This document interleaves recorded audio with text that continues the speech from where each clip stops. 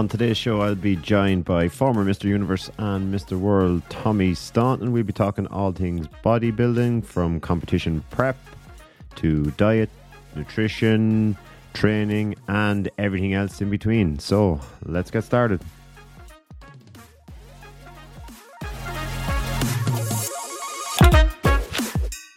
Tommy, you're very welcome to the show. Thanks, James. Great to have you. Great to have you on. Just to dive into your background. So a lot of people, our listeners, might know you from the bodybuilding background, but I'd like to take people back to, I suppose, their origin stories and how you actually got started in bodybuilding. Or, you know, did you fall into it, or was there other sports involved growing up? Well, you know what? I played a bit of Gaelic football. I done the rugby. I done a few different little things. And, you know, I grew up in an area that there wasn't very much around it. I grew up in the countryside, so I was in British Bay. Like, I had great beach beside me and stuff like that. And my father was massive into weight training. He was actually a primary school teacher, but he also taught and went to school in Blackrock College. So he done a lot of athletics, like pole vaulting and stuff like that. But he had a huge interest in weight training. So obviously he had these books lying around, and, you know, right, they'd look at the books and stuff like that. But he had a weight set and stuff like that. But I was always really interested in, I'd look through these books, and then, you know, obviously that was the era of like Arnold and Stallone, these on the TV.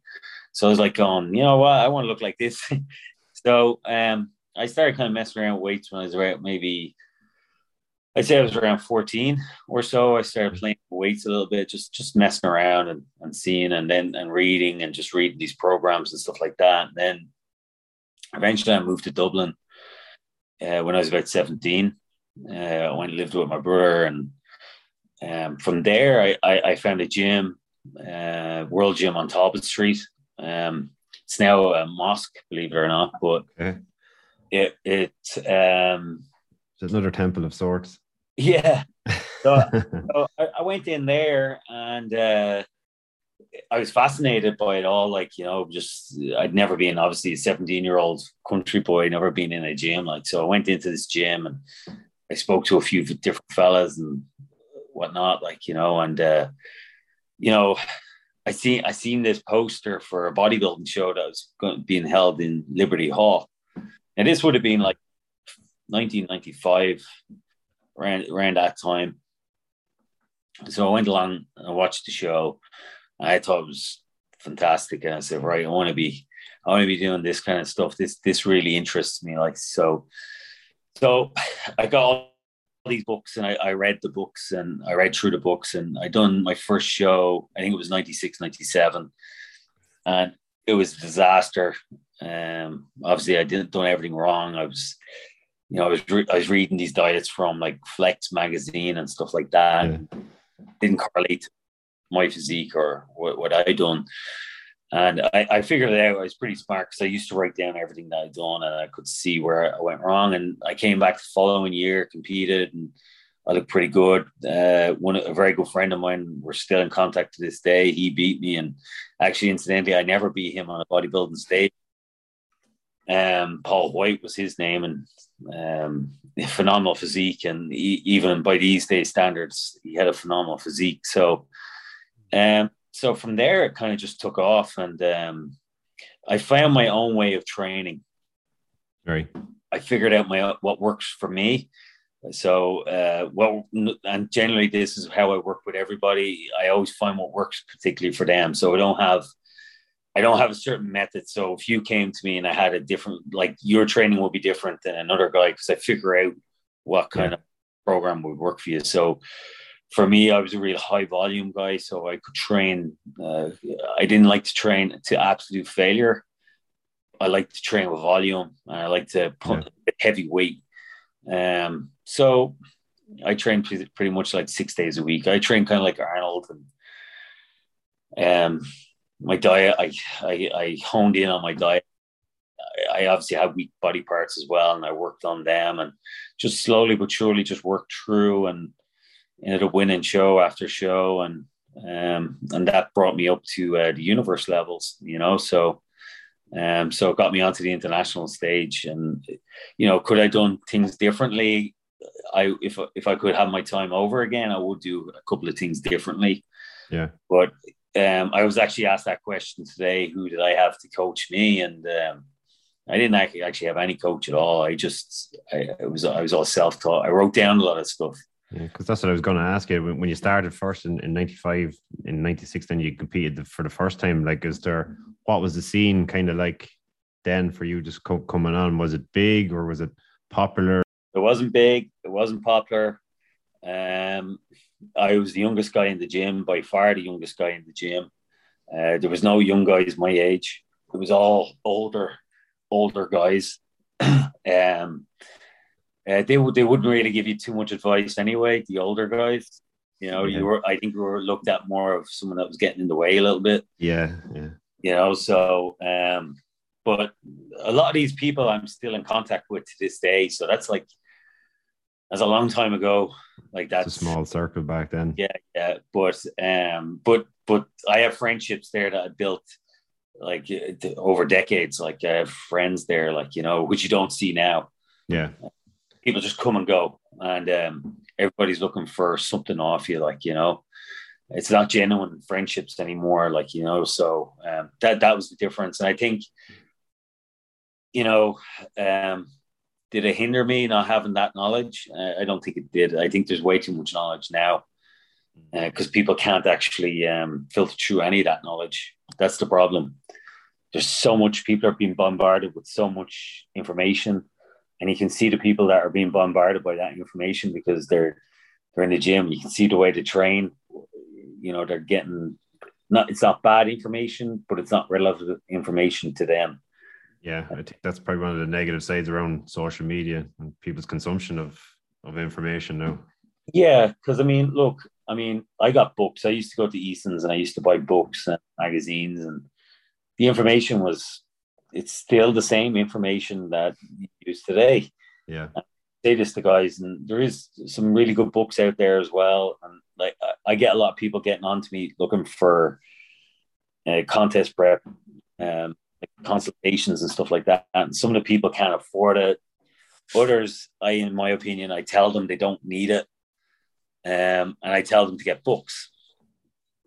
I always tell people to read and do your own research. And I kind of encourage people to maybe, do their first shows without a coach and figure it out themselves. It's people try to make this out to be a science, but it's actually just figuring out your body and learning and just getting used to movements and doing basic movements. And it's a lot of patience as well. You see a lot of guys just jumping into competitions. Yeah. And they're not ready.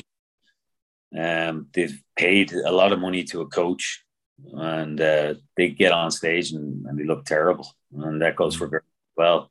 And now there is other people out there that look phenomenal. Don't get me wrong, but I think a lot of people jump up on stage for the wrong reasons. That would be from what I see anyway. Yeah, I think, well, this is my own opinion, and as well, I think for people like ourselves working in the industry as PTs, I think a lot of them feel like it's kind of rites of passage, and they have to jump on stage for some sort of credibility within the industry. I think that's kind of the way it's gone through Instagram and social media. Yeah, and this is a problem. I mean, I've done it over years, and a lot of people are thinking, that this is what I always done, but it's not. Like, I worked other jobs, and I was a manager in Brown Thomas, as manager in Arnott's and stuff like that. So I done a lot of other jobs. I done a lot of different things, but I get a lot of young guys, kind of girls, saying that, do you want to go straight in as a PT? And yourself, it's like when PT is good, it's good. When it's bad, it's bad. So times go, and what we've had to go through for the last near 2 years, it's like you're getting knocked down and then you're starting back up, and and it's there's no real job security in personal training. unless you're really good at what you do. Yeah. If Yeah. you're good Well, at what you do, you're okay, you know. But I see a lot of people coming into PT and they do it for maybe 3 4 months and then they realize, shit, this is tough, and they go back to a normal job, you know. yeah. And again, I blame social media for that aspect Yeah, to it. You know, yeah. I think it's glitz and glam. yeah, it's glamorous, and it's not a glamorous lifestyle. It's tough. It's a tough job to have, and it's really tough now. That's the problem, like, you know.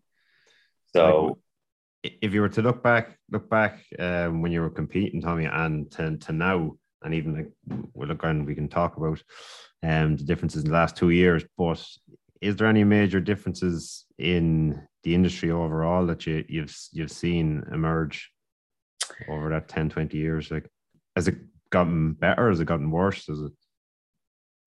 a bit of both.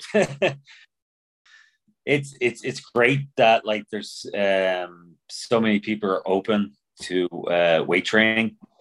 That's what I like, because a lot of people that I train, I train mainly just ordinary people. I don't like normal people, not competitive bodybuilders and fitness girls or anything like that. I train a lot of just ordinary people, for lifestyle, because I think weight training is extremely important for just overall well-being and just to keep you basically longevity, keep you living longer.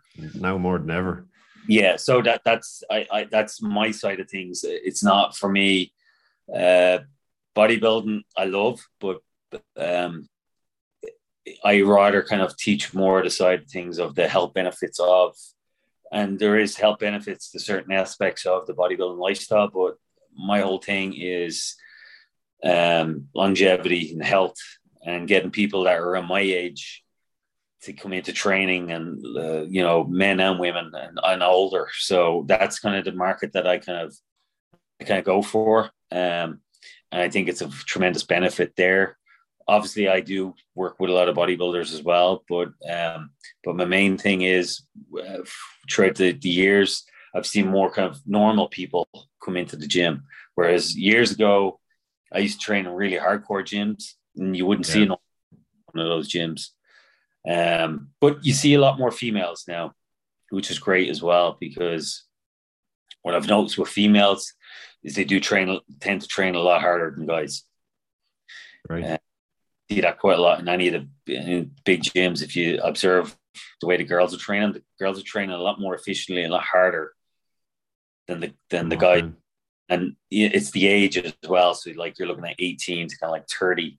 You'll see a lot of guys, and you get, I'm sure in the gym, if you're in a kind of a big gym, you'll see it.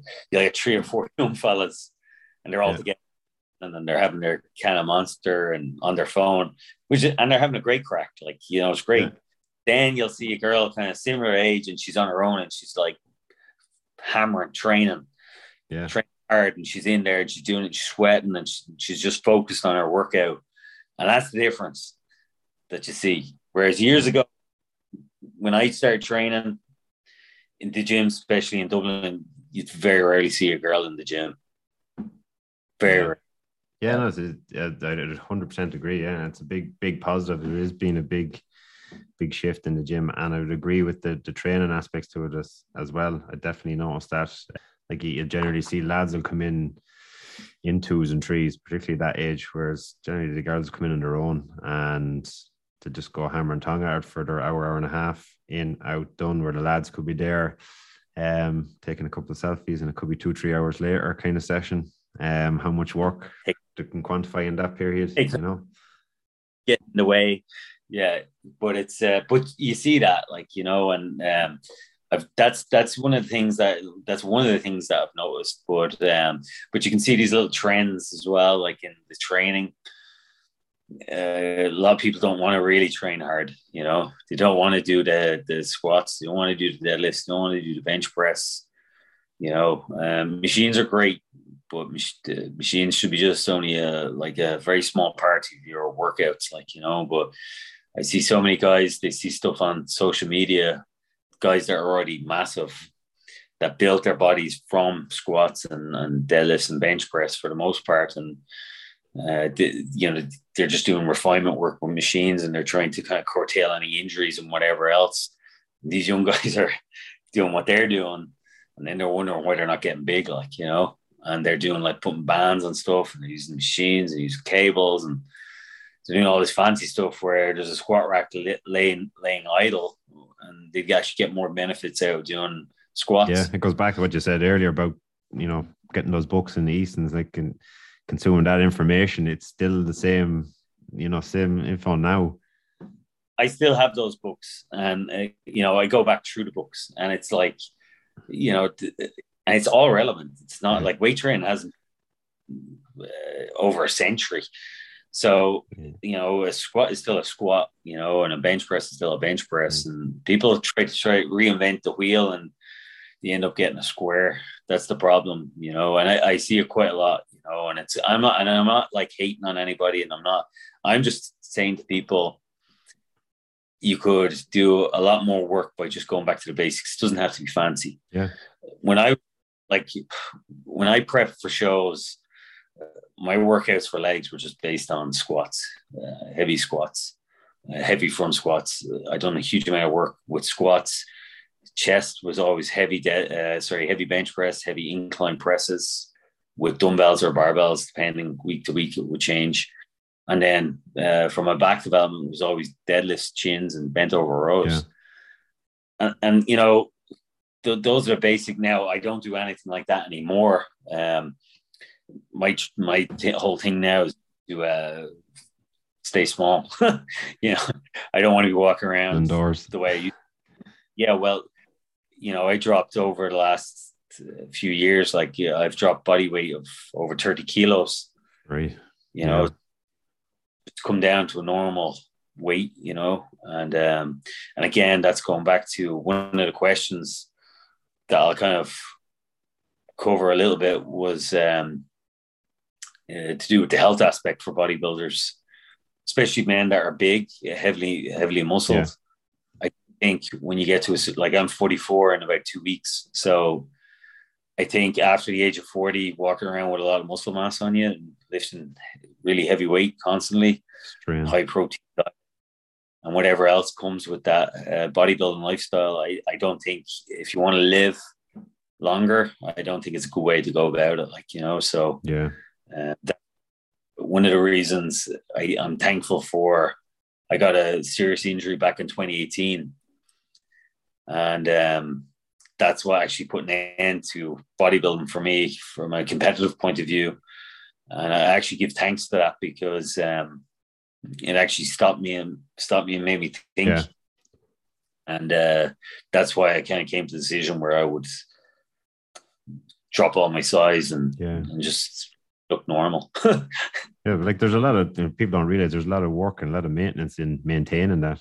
You know, as well. Well, it's the eating and constant eating to maintain a body weight. You know, like my off-season weight was up to like 118 kilos, and just about 5'5", like, you know, so that's massive. Yeah, a lot of weight on stage. Like it was just over 90 kilos on stage. So, that's a lot of weight on my frame to be carrying. So, you know, if I was in my if I was that weight now, I don't think it would be doing my heart any good or my organs any. Yeah. So I only eat like 3 or 4 times a day now, and I do training only when I feel like training and stuff like that. If I'm busy, I don't train. Usually, if I'm busy, I just fast. You know, so it's just like a 360-degree turnaround. Particularly from the show aspect, we talk about like the rebounds. I know you're talking about coming 360 from your health aspect over a longer period, but directly after shows, what do you like? Again, I have my own opinion and I've seen it directly and the impact of rebounds after shows. I personally, again, it's up to the person as well if they're working with a coach or not working with a coach. I don't think there's enough of an emphasis put on post contest for a lot of people. No, you're right. And I'm huge. The most work I do is actually post contest with people because if the person has been enhanced, I always I'm in contact with a really good doctor out Malahide. So what I always do is I ask people to get their blood work done. And usually if people are going to work, and this is how I actually put off a lot of bodybuilders, believe it or not, are put off by this, but I always look for blood work to be done before I take them on for contest or off season. So I always look for blood work to be done, and I always look for blood work to be done in the middle of whatever off season they're doing or pre-contest, and then at the end. And that's just to keep them safe. Where things are staying, like obviously levels are going to go up and down, but not enough emphasis is put on that by coaches. And also the mental health aspect of after a show, because you have to think, if you get in the best shape you've ever been in, so you're that's very hard to maintain that level of conditioning. So what happens to a lot of people is they think they can hold on to it, but you're literally holding on to that. You'll hold on to that level of condition for maybe a week at most, and then it's slowly go, because you have to go back into normal society and eating and stuff like that. And, before you know it, after about 5 or 6 weeks, you're still very lean if you haven't turned yourself into a pig. I stayed in shape pretty much for weeks and weeks on end after a show. But for the first couple of shows I done, I used to think food was going to go out. Like there wasn't going to be any food to eat, and I'd rebound so badly. And then you'd be in bits for days, and then you'd go back on a diet and try to drop all the water. It's all water. Your body just retains all the sodium and the sugar and stuff like that. So, but post show is really, really important for people, and not enough emphasis is put on it by coaches. And I know a lot of coaches will say, well, this whatever, when they're charging, they'll go, well, for a pre-contest, it's whatever money. There you go. What I do is I say, well, I do pre-contest, but then you need to stay with me for another 8 to 10 weeks after the show. And people just go, fuck that, I'm not doing it. Yeah, look, but I've seen it. Yeah. So I think the lads get away with it a little bit more so than the women as well. To a point, but I think lads are good at hiding it. Women will break down and cry and whatever else, Guys will do that at home, but with girls, I'm very much into discouraging the use of any chemicals, unless the girl can make a good living from it and do very well on an international stage. Okay, maybe it's worth the risk, but guys can get away with the chemical side of things more so than girls. I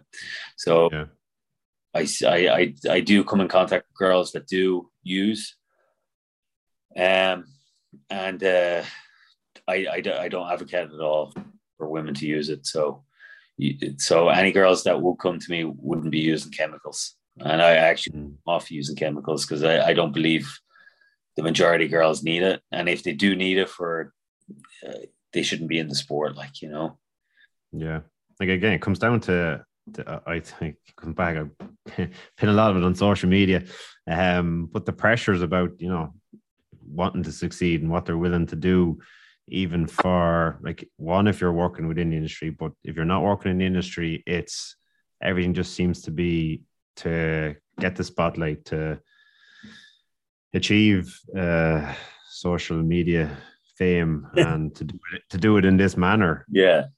The problem, it's not for the sport, or it's not for a sense of self-achievement. Yeah. The problem is, James, what people don't realize is, because I've been through the whole lot of it. I've done everything, and you have to realize it does have to end at some point, So when it does end, you realize,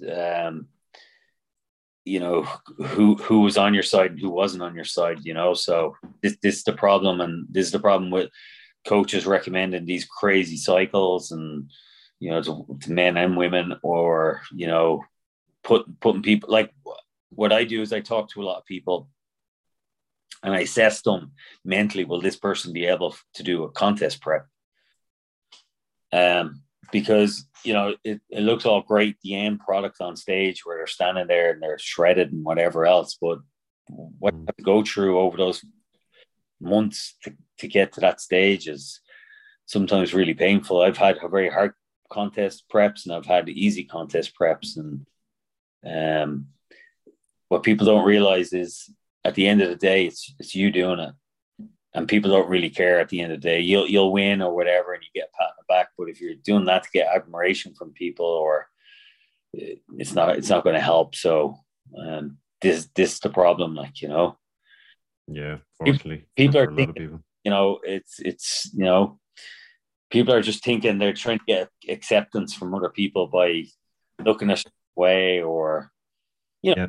you know, people put up pictures of themselves in the mirror, and it's like, you know, they put it up on their Instagram, and it's like they're looking for likes, and obviously those likes, Yeah. a little bit of a good feeling and whatever, you know. But if you're kind of working off, you know, that acceptance and that's making you happy, I think you really need to assess what's going on. Like, you know, when I competed, I just competed for myself. I didn't compete I competed because I wanted to compete, and I competed because I loved to compete, and I loved more so the training aspect of things.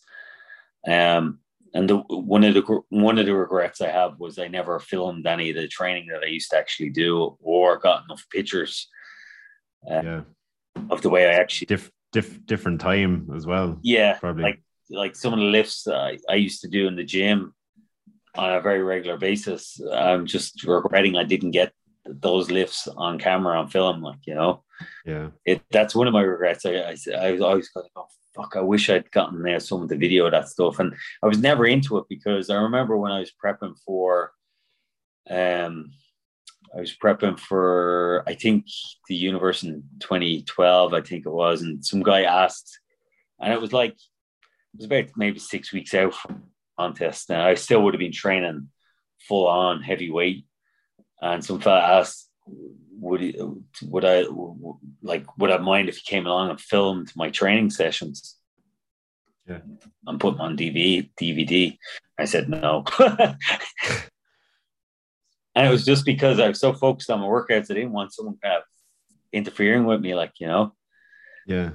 So thinking of sprung to mind there. I think it was Rocky 2, was it? Or was it the Rocky 3? Where he gets distracted by, obviously after he wins the title, he wanted to keep focused. yeah, but that was the thing, and I was like, because it's not that I was selfish, but I enjoyed training so much that I didn't even like to have training partners, or, you know, people say, oh, can I come and do a training session with you? And I just go, no. You know, that's my time. It's like, you know, it's with myself, and I love to train by myself, you know. So that's the thing. Like, and I still like to just go and train myself. I don't like training with other people. Yeah, but even working in the industry, it's hard to schedule in something with somebody as well. I know for myself, like, you could be training different times of the day. It could be morning, could be evening, could be lunchtime. So there's not always somebody available. So you have to get used to that kind of aspect. Well, you see, I was always a morning trainer, so I always make sure that I would train early in the morning. And I still prefer to train early morning if I can. So I always train in morning time. Come late afternoon, evening times, be very rarely you would catch me training. But when I was getting ready for competitions, I'd always train between kind of like 5 a.m. and 7 a.m. Nice, yeah. You know, and that was just me. I was always a real early bird. I'd always get up really early in the mornings, and I still do. So that was just my habits. That's routine. That's just the way I am. Like, you know. If just change tact on a little bit, again, keeping it with the bodybuilding angle, Tommy, where, if anywhere, do you see Irish bodybuilding at the minute? At the minute? Well, let's see, during obviously COVID times as well, but is it in a healthy position, say, leading up to COVID, or I do where do you think it's at? I do think it's in a healthy position. I do think there's far more competitors. Obviously, there's more categories now as well. So you have a lot of women categories. You have a lot of men's categories as well. So it's not like just bodybuilding. But do you agree with the categories as well, or is that just kind of a sign of more inclusiveness, or is it a better because of people's bills? And yeah, I think it just allows everyone to participate in the bodybuilding industry or in the fitness industry. You kind of got to move with the times. I don't have anything against any of the lads. You used to get a lot of flack when they first came out with the guys with the long shorts and stuff like that. But, it's each their own. Once there's respect and respect between all the classes and categories, and once there's respect between all sports, I think there's no problem. I don't have with people if they want to do physique. I judge physique shows, and I don't have, and some of them have incredible physiques. So I have nothing against anyone to do. Like for me personally, if it was me buying a ticket to go see a show, I would just go to see the bodybuilding part of it. I wouldn't go to the bodybuilding and classic bodybuilding. I would go and watch. Yeah. I wouldn't pay money to go watch a bikini show or a physique show, to be honest with you. That's just being honest. I wouldn't. I'd rather freaky physiques.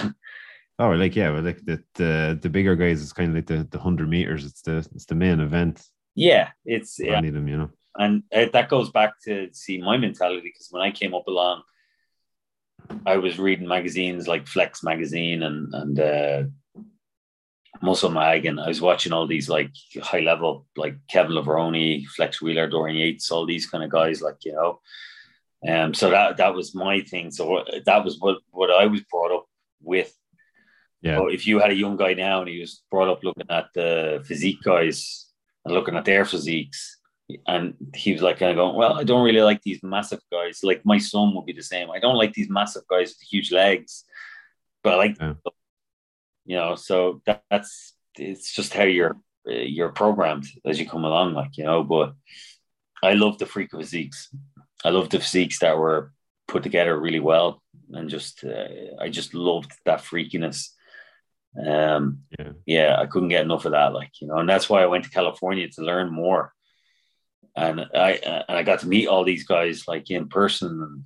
And I realized in person it's a completely different thing, they're living a lifestyle that probably wasn't really accessible really here, Tommy, probably at that time. No, that was around 2000. I went out there, and I used to just go back and forth to the States and just hang out there and just learn a little bit more. And you learn actually a lot when you're around these people, because in fairness, a lot of them gave nice, solid information. There was really, really good guys and nice guys, and they would actually you'd ask a question, and they would, like the way I would be now. If someone asked me a question in the gym, I would be very open, and I would answer the question to the best of my ability. But a lot of these guys did that, like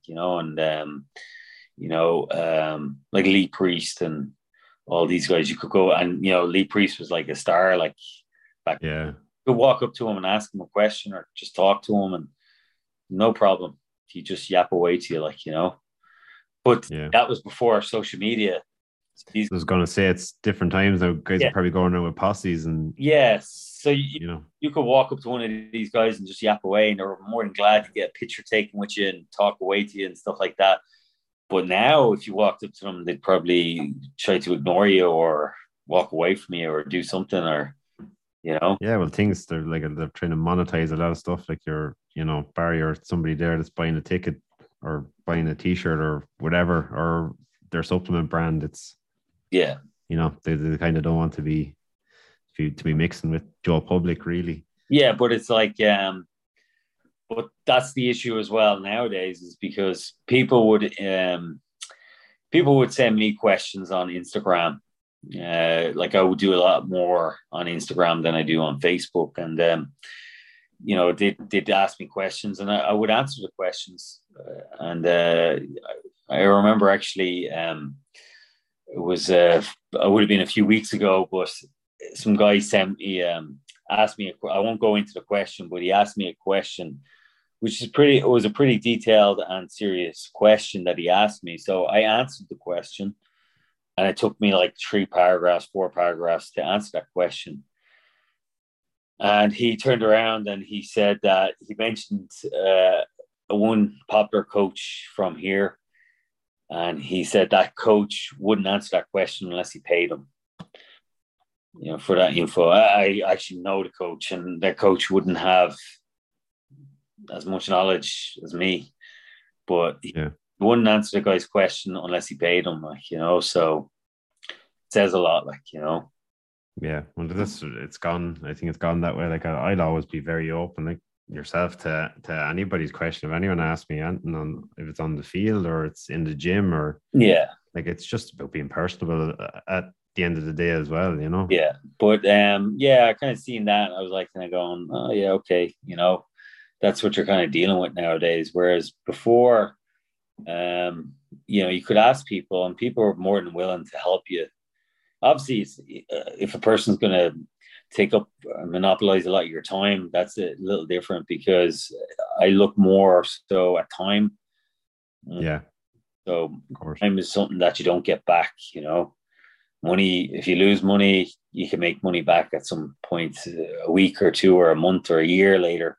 But time you can never get back, and that's what I kind of focus on. I always focus on my time. So my time is real precious. So I always really kind of like hone in on time, and clients know that as well. If clients are late or they cancel suddenly, they get fucked out. You get punished in other ways as well. Yeah, well, they get fucking charged. But, Hit them where it hurts. yeah. But see, this is this is the problem. Everyone kind of looks at money, but whereas they should actually be focusing on their time. Yeah. Time is Speaking of your time, Tommy, now as well, like for yourself, I know you're shifting some of your plans down to your training, or sorry, your PT, and that down to the gym in Newbridge. yeah. How's that going for you? How's the transition been? And Yeah, it's great. Well, uh, Glenn that owns the gym is actually a really, really good friend of mine. So myself and Glenn yeah, each other for years. So Glenn gave me a great opportunity to go there and do my PT work, and it's like I feel privileged to be in a gym like that. I don't know whether you've ever been in the gym Newbridge. yeah, sure. It's only around the corner for me. I'm literally 5 minutes from Munster. Yeah, So yeah, I spend most of the time in Munster. yeah. So I was in Monasterevin yesterday training, but like I mean, I've trained in Gold's Gym, I've trained in World Gym, trained in many different gyms, um, and that's up there like with the all, Yeah, if not better, because it's so clean. Like yeah. I'm dying to get to Carlo. I haven't got the time to get to Carlo yet to have a look as well. Savage Gym. Because I mean, I used to train in a gym in the States, in California, in Marina del Rey. It was the Old World Gym, and this gym was like, it was unbelievable. This gym, it was like the flagship for the World Gym. So all the latest new equipment from Hammer Strength and Cybex and Life Fitness was in that gym, and they had a full outdoor gym as well. So you had all the leg presses and everything outside, Mm. and I remember like I used to tell the guys in this because people would just come in, and this is what's happening now, and I can see it actually. But so I used to go into that gym. I used to double split training, so I used to train in the morning and come back and train in the evenings because there's. I used to say to try to explain to people that I was speaking Yeah, that we don't have gyms like this in Ireland. you're like a kid in a candy shop. Yeah, and but you can see now because Glen has those gyms that are savage, but you can see people coming in and don't really appreciate how good these gyms really are. You know? Yeah, oh, that's what like literally I'm the same boat there because I'm only 5 minutes up the road. The pal of mine that I would train with the most, like anytime he's mad to get over to train, and again I've had it now for the last 3-4 years, so it's kind of don't appreciate it as much. It's just kind of the norm for all this Yeah. equipment, and every time he comes over, like he's you Yeah, know yeah. You go to some gyms and they're like scrap yards. yeah Yeah, yeah they're off training in a scrapyard. So it was like, so training people in there is like a pleasure. And obviously, I get to train there as well. So it's great, But yeah, it was a kind of like, it was I wouldn't say it was a tough decision. It was an easy decision to make because all my clients followed me from Dublin. So it was great. brilliant, yeah. And the great thing about Newbridge, as you know, is when people walk in, they're just like, they're gobsmacked and they kind of go, Yeah, it sells itself. yeah, I'm joining up straight away. Yeah, I'll come here and train with you. And it's like, you don't have to sell it. So, Yeah, yeah, so I'm happy out there anyway, it definitely helped me when I decided to go ahead and compete for the first time, to have that gym on my doorstep. And what made you want to compete? It's a challenge more so than anything, to physically see how far, I could push my body. And when people ask me on the lower end of things, like, would you recommend doing it? I would say no, but yes. At the same time, if you can go about it and have that learning experience, because that's what it taught me a lot about. Yeah. You think you're pushing yourself, you think you're dieting hard, you think you're training hard until you physically start to assess yourself in that manner. Well, the thing as well, James, what I found with bodybuilding, and I always say this to people, is it actually teaches you a lot of stuff that you can actually translate across into the rest of your life as well. Like when it comes to business and relationships and family and stuff like that. If you use the same persistence that you have when you're doing a contest, that can actually come out, that you can actually use that excessive focus in other aspects of your life. Yeah, I've often referenced that if I could only be so driven, like, because for that probably 2.5 years it consumed me. Yeah, like between training and your diet and nutrition, I often say, like, the food just turned into like the Matrix. Yeah, they're just numbers and figures, and that's what I lived by for a long period of time. And if you could apply that to other aspects, like you said, business, relationships, the whole lot, like, I definitely would be a lot further on than I am now in certain aspects. But yeah, it's definitely a big learning experience to go through that if it's done the right way. Yeah, and you see, again, it teaches a lot about, as you probably see, my nutrition will be always spot on. Like I don't really eat junk or anything like that. So yeah, people, and then I don't have patience for people because they say, "Oh, I don't like eating chicken, mashed, sweet potato or white rice, or I don't like fucking, eggs and porridge in the morning." And it's like, when people kind of say that to me, I generally don't take them on. Or the deal breaker for me would be, I'll kind of assess someone on how they look and stuff like that. And some people are out of shape and stuff like that. And I realize that I know how much it's going to take to get this person in shape. So you write out a diet. So what I do is progressive.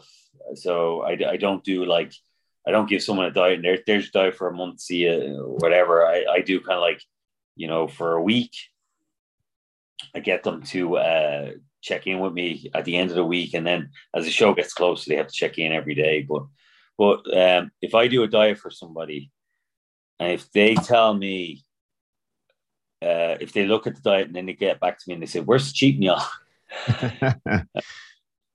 That's it. I kind of got this person's not getting in shape, like it's generally, that's probably the second or third question that I would get commonly asked in as well when you're doing any sort of thing for anyone. It's like, once they ask for cheat meals, you know that they're not going to stick to what you're telling them to do. They're already looking for a get out. Yeah. It's true, so it's, and you see that all the time, like, or you do a diet and you change up sources of protein, like from fish, chicken, beef, whatever, egg whites, and they're going, "Oh, I don't like this and I don't like that, and I don't want to eat this and I don't want to eat that." And I just turn around and say, "Look, don't bother with this. this ain't for you." Yeah. If you can't eat this food, like I eat that food all the time. Yeah. So I eat, the diet that I eat at the moment is the same foods we'd eat if I was prepping for a contest. And the biggest thing that I often notice with people, like, if he asks, kind of just from the Joe Soap side of things, like asking people to say, give me a food diary to see what typical foods you're eating, on a weekly basis, right? Yeah. So then you go ahead and you work things out and you put things together for them. And then, it's probably 10 days down the line, they're kind of going, "I'm sick of eating that." But you've just been eating for the last, probably 2 years. You've had porridge for breakfast. And now that you see it on a meal plan, now all of a sudden it's very bland. And I say it to people all the time. I say it's not a diet. I always say, this is the way you should be eating. This is the way your actually body's designed to eat. Your body's designed to eat this kind of food, not this shit that you're eating. Like, like breakfast rolls and bagels and muffins, all that stuff. Like my diet would be very. I try to eliminate as much processed food out of my diet as I can. So it's a very clean, basic diet, like and I kind of say this to people, and people then that do follow it, they do see the benefit, and then they keep on with it. It's for energy and stuff like that. It's not just the physical aspect of it, But I've tried, Yeah. James, and out of all the diets I tried, and I don't like using even the term diet, I just like lifestyle. But the best that I tried was carnivore. I'm familiar with the carnivore diet, so I done a Skype with Dr. Sean Baker. He's kind of like a huge advocate of the carnivore, and I went through all my blood work with him and stuff like that. And I done carnivore, and it was fantastic. I would try it because I never bash anything. I tried a vegan diet for 4 weeks as well, and the problem I found, so with carnivore, I got really lean. Energy levels were really high. I didn't even need to sleep that much. My sense of smell was tremendous.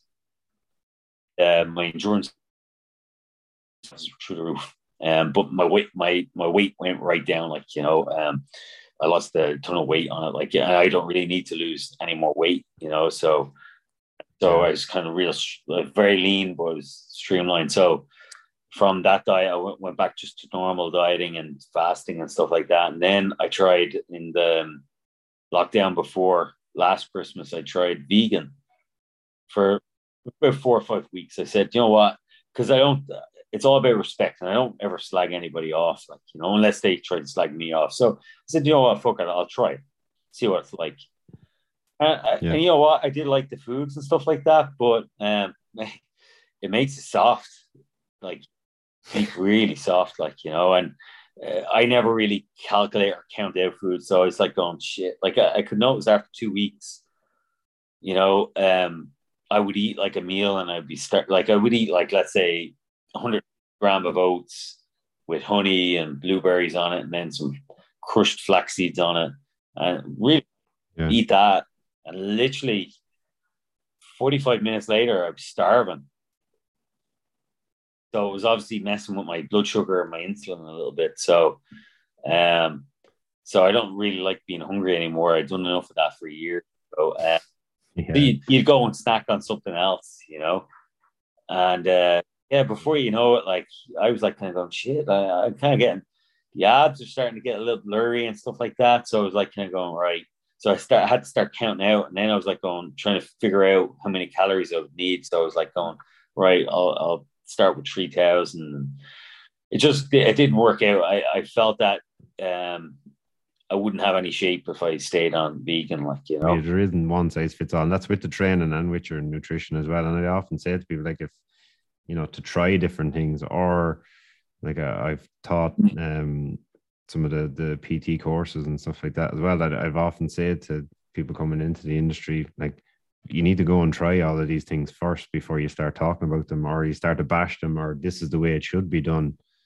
It's not one size fits all. Like, specificity is the be all and end all. Yeah, well, that's what I do. I would try things, and I done that throughout my whole bodybuilding career, mainly with the chemical side of things. I would try different things and see how they worked on my body and stuff like that. But I'd always try things and just come to my own conclusion. And if you could use something and work tremendously for you, I would use it. And I say, I really didn't get much of a benefit from it, but it was the same as why I'm a big advocate of squatting. I stopped squatting for a while. I was just trying things, a lot more machines and stuff like that for my legs, and my legs lost. Now, I always have legs. I've had legs since I was a teenager, like as in the muscularity in my legs. But once I stopped doing any kind of barbell squats, free weight squats, man, my legs just shrunk right down, like, So I went back squatting, and within a couple of weeks, my legs, the fullness and the hardness came back into my legs. So I look around the gym and I see guys that are doing stuff for their legs. And I look and I said, that's why you don't have legs, because you're not actually putting any time into squats, Yeah. And Yeah, it has to be specific. And that's where I think the benefits of like working with yourself or having a coach to point out those things, because I think, you know, for the average Joe in the gym, and a lot of them are like that, they're consuming stuff, you know, if it's something that's posted online or something that's shared or like it's in a magazine or whatever it is at this stage, it's kind of like throwing darts in the dark. Someone might work for somebody and they get great results and they're saying to share it to someone else and going, you need to try this, and it just doesn't work for them. well, see, this is the thing, and again, it goes back to guys don't like being uncomfortable anymore. Like if you're squatting and you're squatting, 12 to 15 reps, or even up to 20 reps with a weight that's proper challenging you, it is very, very tough.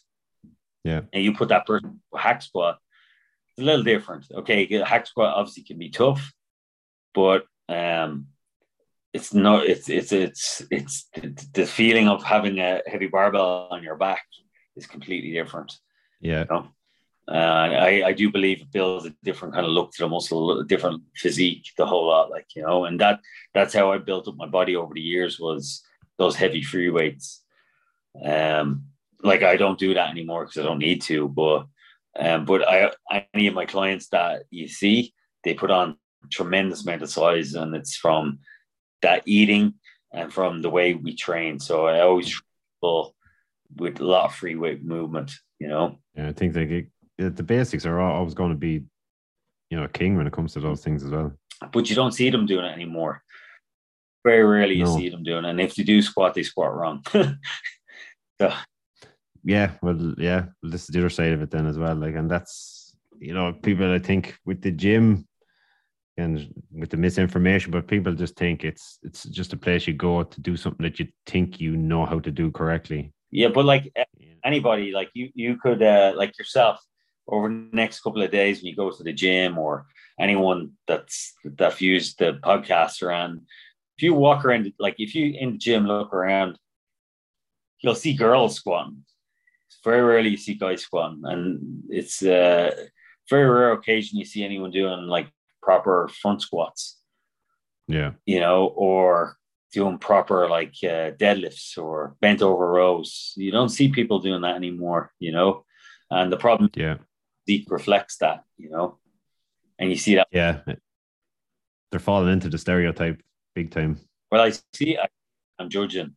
I see on stage, I know who's squatting, who's not squatting. I know who's training their back heavy. I know who's pressing heavy. You can see it on stage. You can see that thickness to the muscle that you get from that kind of training. And it's unfortunate, but any of the lads that come to me end up doing that kind of training anyway, and if they do it, they can go somewhere else, unless the person has a good reason not to be able to do it, if they have an injury or, which can be worked with as well, but it all goes back to basics. And I always say this, even with nutrition, the whole lot, what really annoys me is a lot of people will eat processed food after training. I had this discussion with someone only recently, and I asked him why he was eating a certain thing. And he said to get sugars in. A bag of jellies is the usual. Yeah, jellies or Rice Krispie squares or whatever, Cocoa Puffs. Yeah, Cocoa Puffs, yeah. And I said, you can, have you heard of a banana? Or a couple of pieces of fruit, and then eat a proper rice or potatoes and a good protein source, easy to digest, like fish or chicken or turkey or egg whites. But they're eating this kind of junk, and then they're wondering why, they have bad skin, and they're not getting the crash they get after doing that. And it's just, they're just doing themselves no favor, a lot of these guys, see me, like what I tell people to do, and then they see the results that the people are getting. It is hard work after training, eating white fish and rice and a bit of fruit, but it does the job, and it gives the physique, again, that fullness that it needs. Your body doesn't really want Cocoa Pops. I'll argue with anybody over that. What's wrong with fruit, or oatmeal or something like that, and you see so many of these guys, and they're just looking for the easy way out, like, Yeah, I think that's like it comes back to what we were talking about earlier there. It's having that full commitment. You're like, if you're gonna do it right, do it once and do it the correct way. And the big thing I see now, James, is a lot of lads have really bad skin, and they get up on stage with really bad skin, and and these are the guys that are eating. Obviously, it's from a bad chemical source. Obviously, their body can't use it, and then obviously they're eating this shitty food, shitty product coming out on the skin, like, because you see them, the young guys in the gym, you'll see it yourself, and they have acne and stuff like that, and it's not good. Because you don't see that at the top level, like that doesn't. And I never suffered it. When I was competing, like, I have pictures to prove it. Like, on stage, my skin was always clear looking, So yeah, I see it when I'm judging. I see it, and it's like, man, like, what's going on? Like, like, there's not enough information there, and they're not putting enough time into supplementation either to help their skin. Like fats and eating primrose oil and vitamin E and stuff like that. They're not doing these things that are necessary to have healthy skin as well. They don't realize when you get on stage, you're judged on your skin as well and presentation. Yeah, because you're literally under the spotlight. Yeah, you should be looking your best. And you're seeing this all the time now, like, So things are going good, but certain things need to change. Now, if I was to change one thing, it would be the shitty information. A lot of shitty information, and then there's a lot of people that are just trying to make money off people. Of course, everyone needs to make a living, but there's a big difference between making a living and ripping people as well. Like, so you have to have some kind of integrity when you're taking on clients as well, and you have to have their best interest and well-being at heart as well. Like, not just people's health at risk at the end of the day as well. Well, I don't know what's going to happen in a few years when because like anything that so when I was doing everything that I took and done and was my doing, so I done whatever to myself, so, but if you're giving that information to another person and they get health problems, who told them to do it? Like, yeah, a lot of these guys have to remember that as well. So if you're telling someone to take this, take that, and you'd be grand and grand, yeah. I think it's only a matter of time before that will come back and bite you in the ass. I think it's already happened to some coach in the UK that was giving these mad diuretic protocols to athletes, and they're like dying and stuff like that, and it's all coming back to this guy, like, so you have to be really, really careful on what the information that you're giving out, because at the end of the day, I'm not a doctor and I'm not a pharmacist, so I don't, particularly at that level, like. Yeah, but you tell people, like, it's your decision, and if you were to take something, I would probably recommend A, B, and C, but I'm not telling you to. But yeah, you're a big boy and girl, but I'm not going to write it out and send it to you. Yeah, have to use a little bit of cop on as well, like, Yeah, well, that's what sometimes common sense isn't so common. Yeah, because to say. Yeah, like, people send me tons of information, James. Thing, like, I see these cycles that are done for people, be sending them to me, and I'm looking through it and going, well, it is good, like, it will do the job, but if he's not telling you to get regular blood work, and he hasn't asked for blood work, and he's telling you to take this, I do think you're playing like a little bit of Russian roulette with your health, like with your your heart, your liver, your kidneys, and stuff like that. So, and also you have to think about the mental health aspect of it as well, like. Yeah, that's a totally different side of it. Yeah, like, you're suffering any depression, which a lot of people, and I'm sure you suffered with a little bit of anxiety over these. Yeah, as I did, and if you're taking a chemical that alters that brain chemistry a little bit, like, it's not healthy to do that, like, Yeah, I don't think enough emphasis is put on that, neither on definitely not, because there is a lot of people that are suffering out in the fitness industry, and they're too afraid to actually come out and say that they are suffering, because everyone because everyone's taken a hit. I've taken a hit. You've taken a hit. I know loads of people have taken a hit. So, I do think there's a lot more pressure on people nowadays. Yeah. Yeah. People do, talk about it a little bit more and stuff like that. That's why I'm really hopeful that the gyms will stay open as well. Yeah, I think it's definitely that's something that can't be let happen this time around for sure, even for just the mental health aspect. Did you find in the last lockdown that you had anyone reaching out?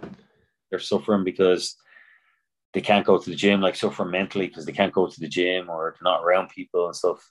Yeah, definitely. Like even for my own experience, I literally went back to, and again, this was kickstarting with the, playing football and stuff like that. I went back to running, something that I hadn't done in probably 10 years. And I went running with a friend over that period. And we were like, I was, because this was the full lockdown at the time. Yeah. I was kind of getting up in the morning and going, well, like we've a run at 12 o'clock. And I couldn't wait to, getting up at probably 6:30, 7, and I was watching the clock going, is it time to go for my run yet? Because I had that social interaction with someone, and we go for a run and we start getting some decent, it was 5Ks and 10Ks. We built it up and built it up. So for me, it was that longer periods then of, you're running for half an hour, running for an hour, running for an hour and a half, and you're social, you're having a chat with someone. Yeah. There's this great release, Yeah. And you see, this is the thing. I think a lot of people miss that, because you have to have someone there because humans at the end, we are primates and we all hang out together and stuff like that. We're not supposed to be like lone wolves. Yeah. People will talk that they are lone wolves. We're not designed that way. Like, you need to have interaction with people. You need to talk to people, and this is the thing, and I did have a lot of people get onto me and said that they were suffering, because, obviously some of them were actually still were working, but they were stuck inside their apartment, nowhere to go, no gym to go to and stuff like that. But as you said, I told them the best thing they can do is get out early in the morning, go for a walk.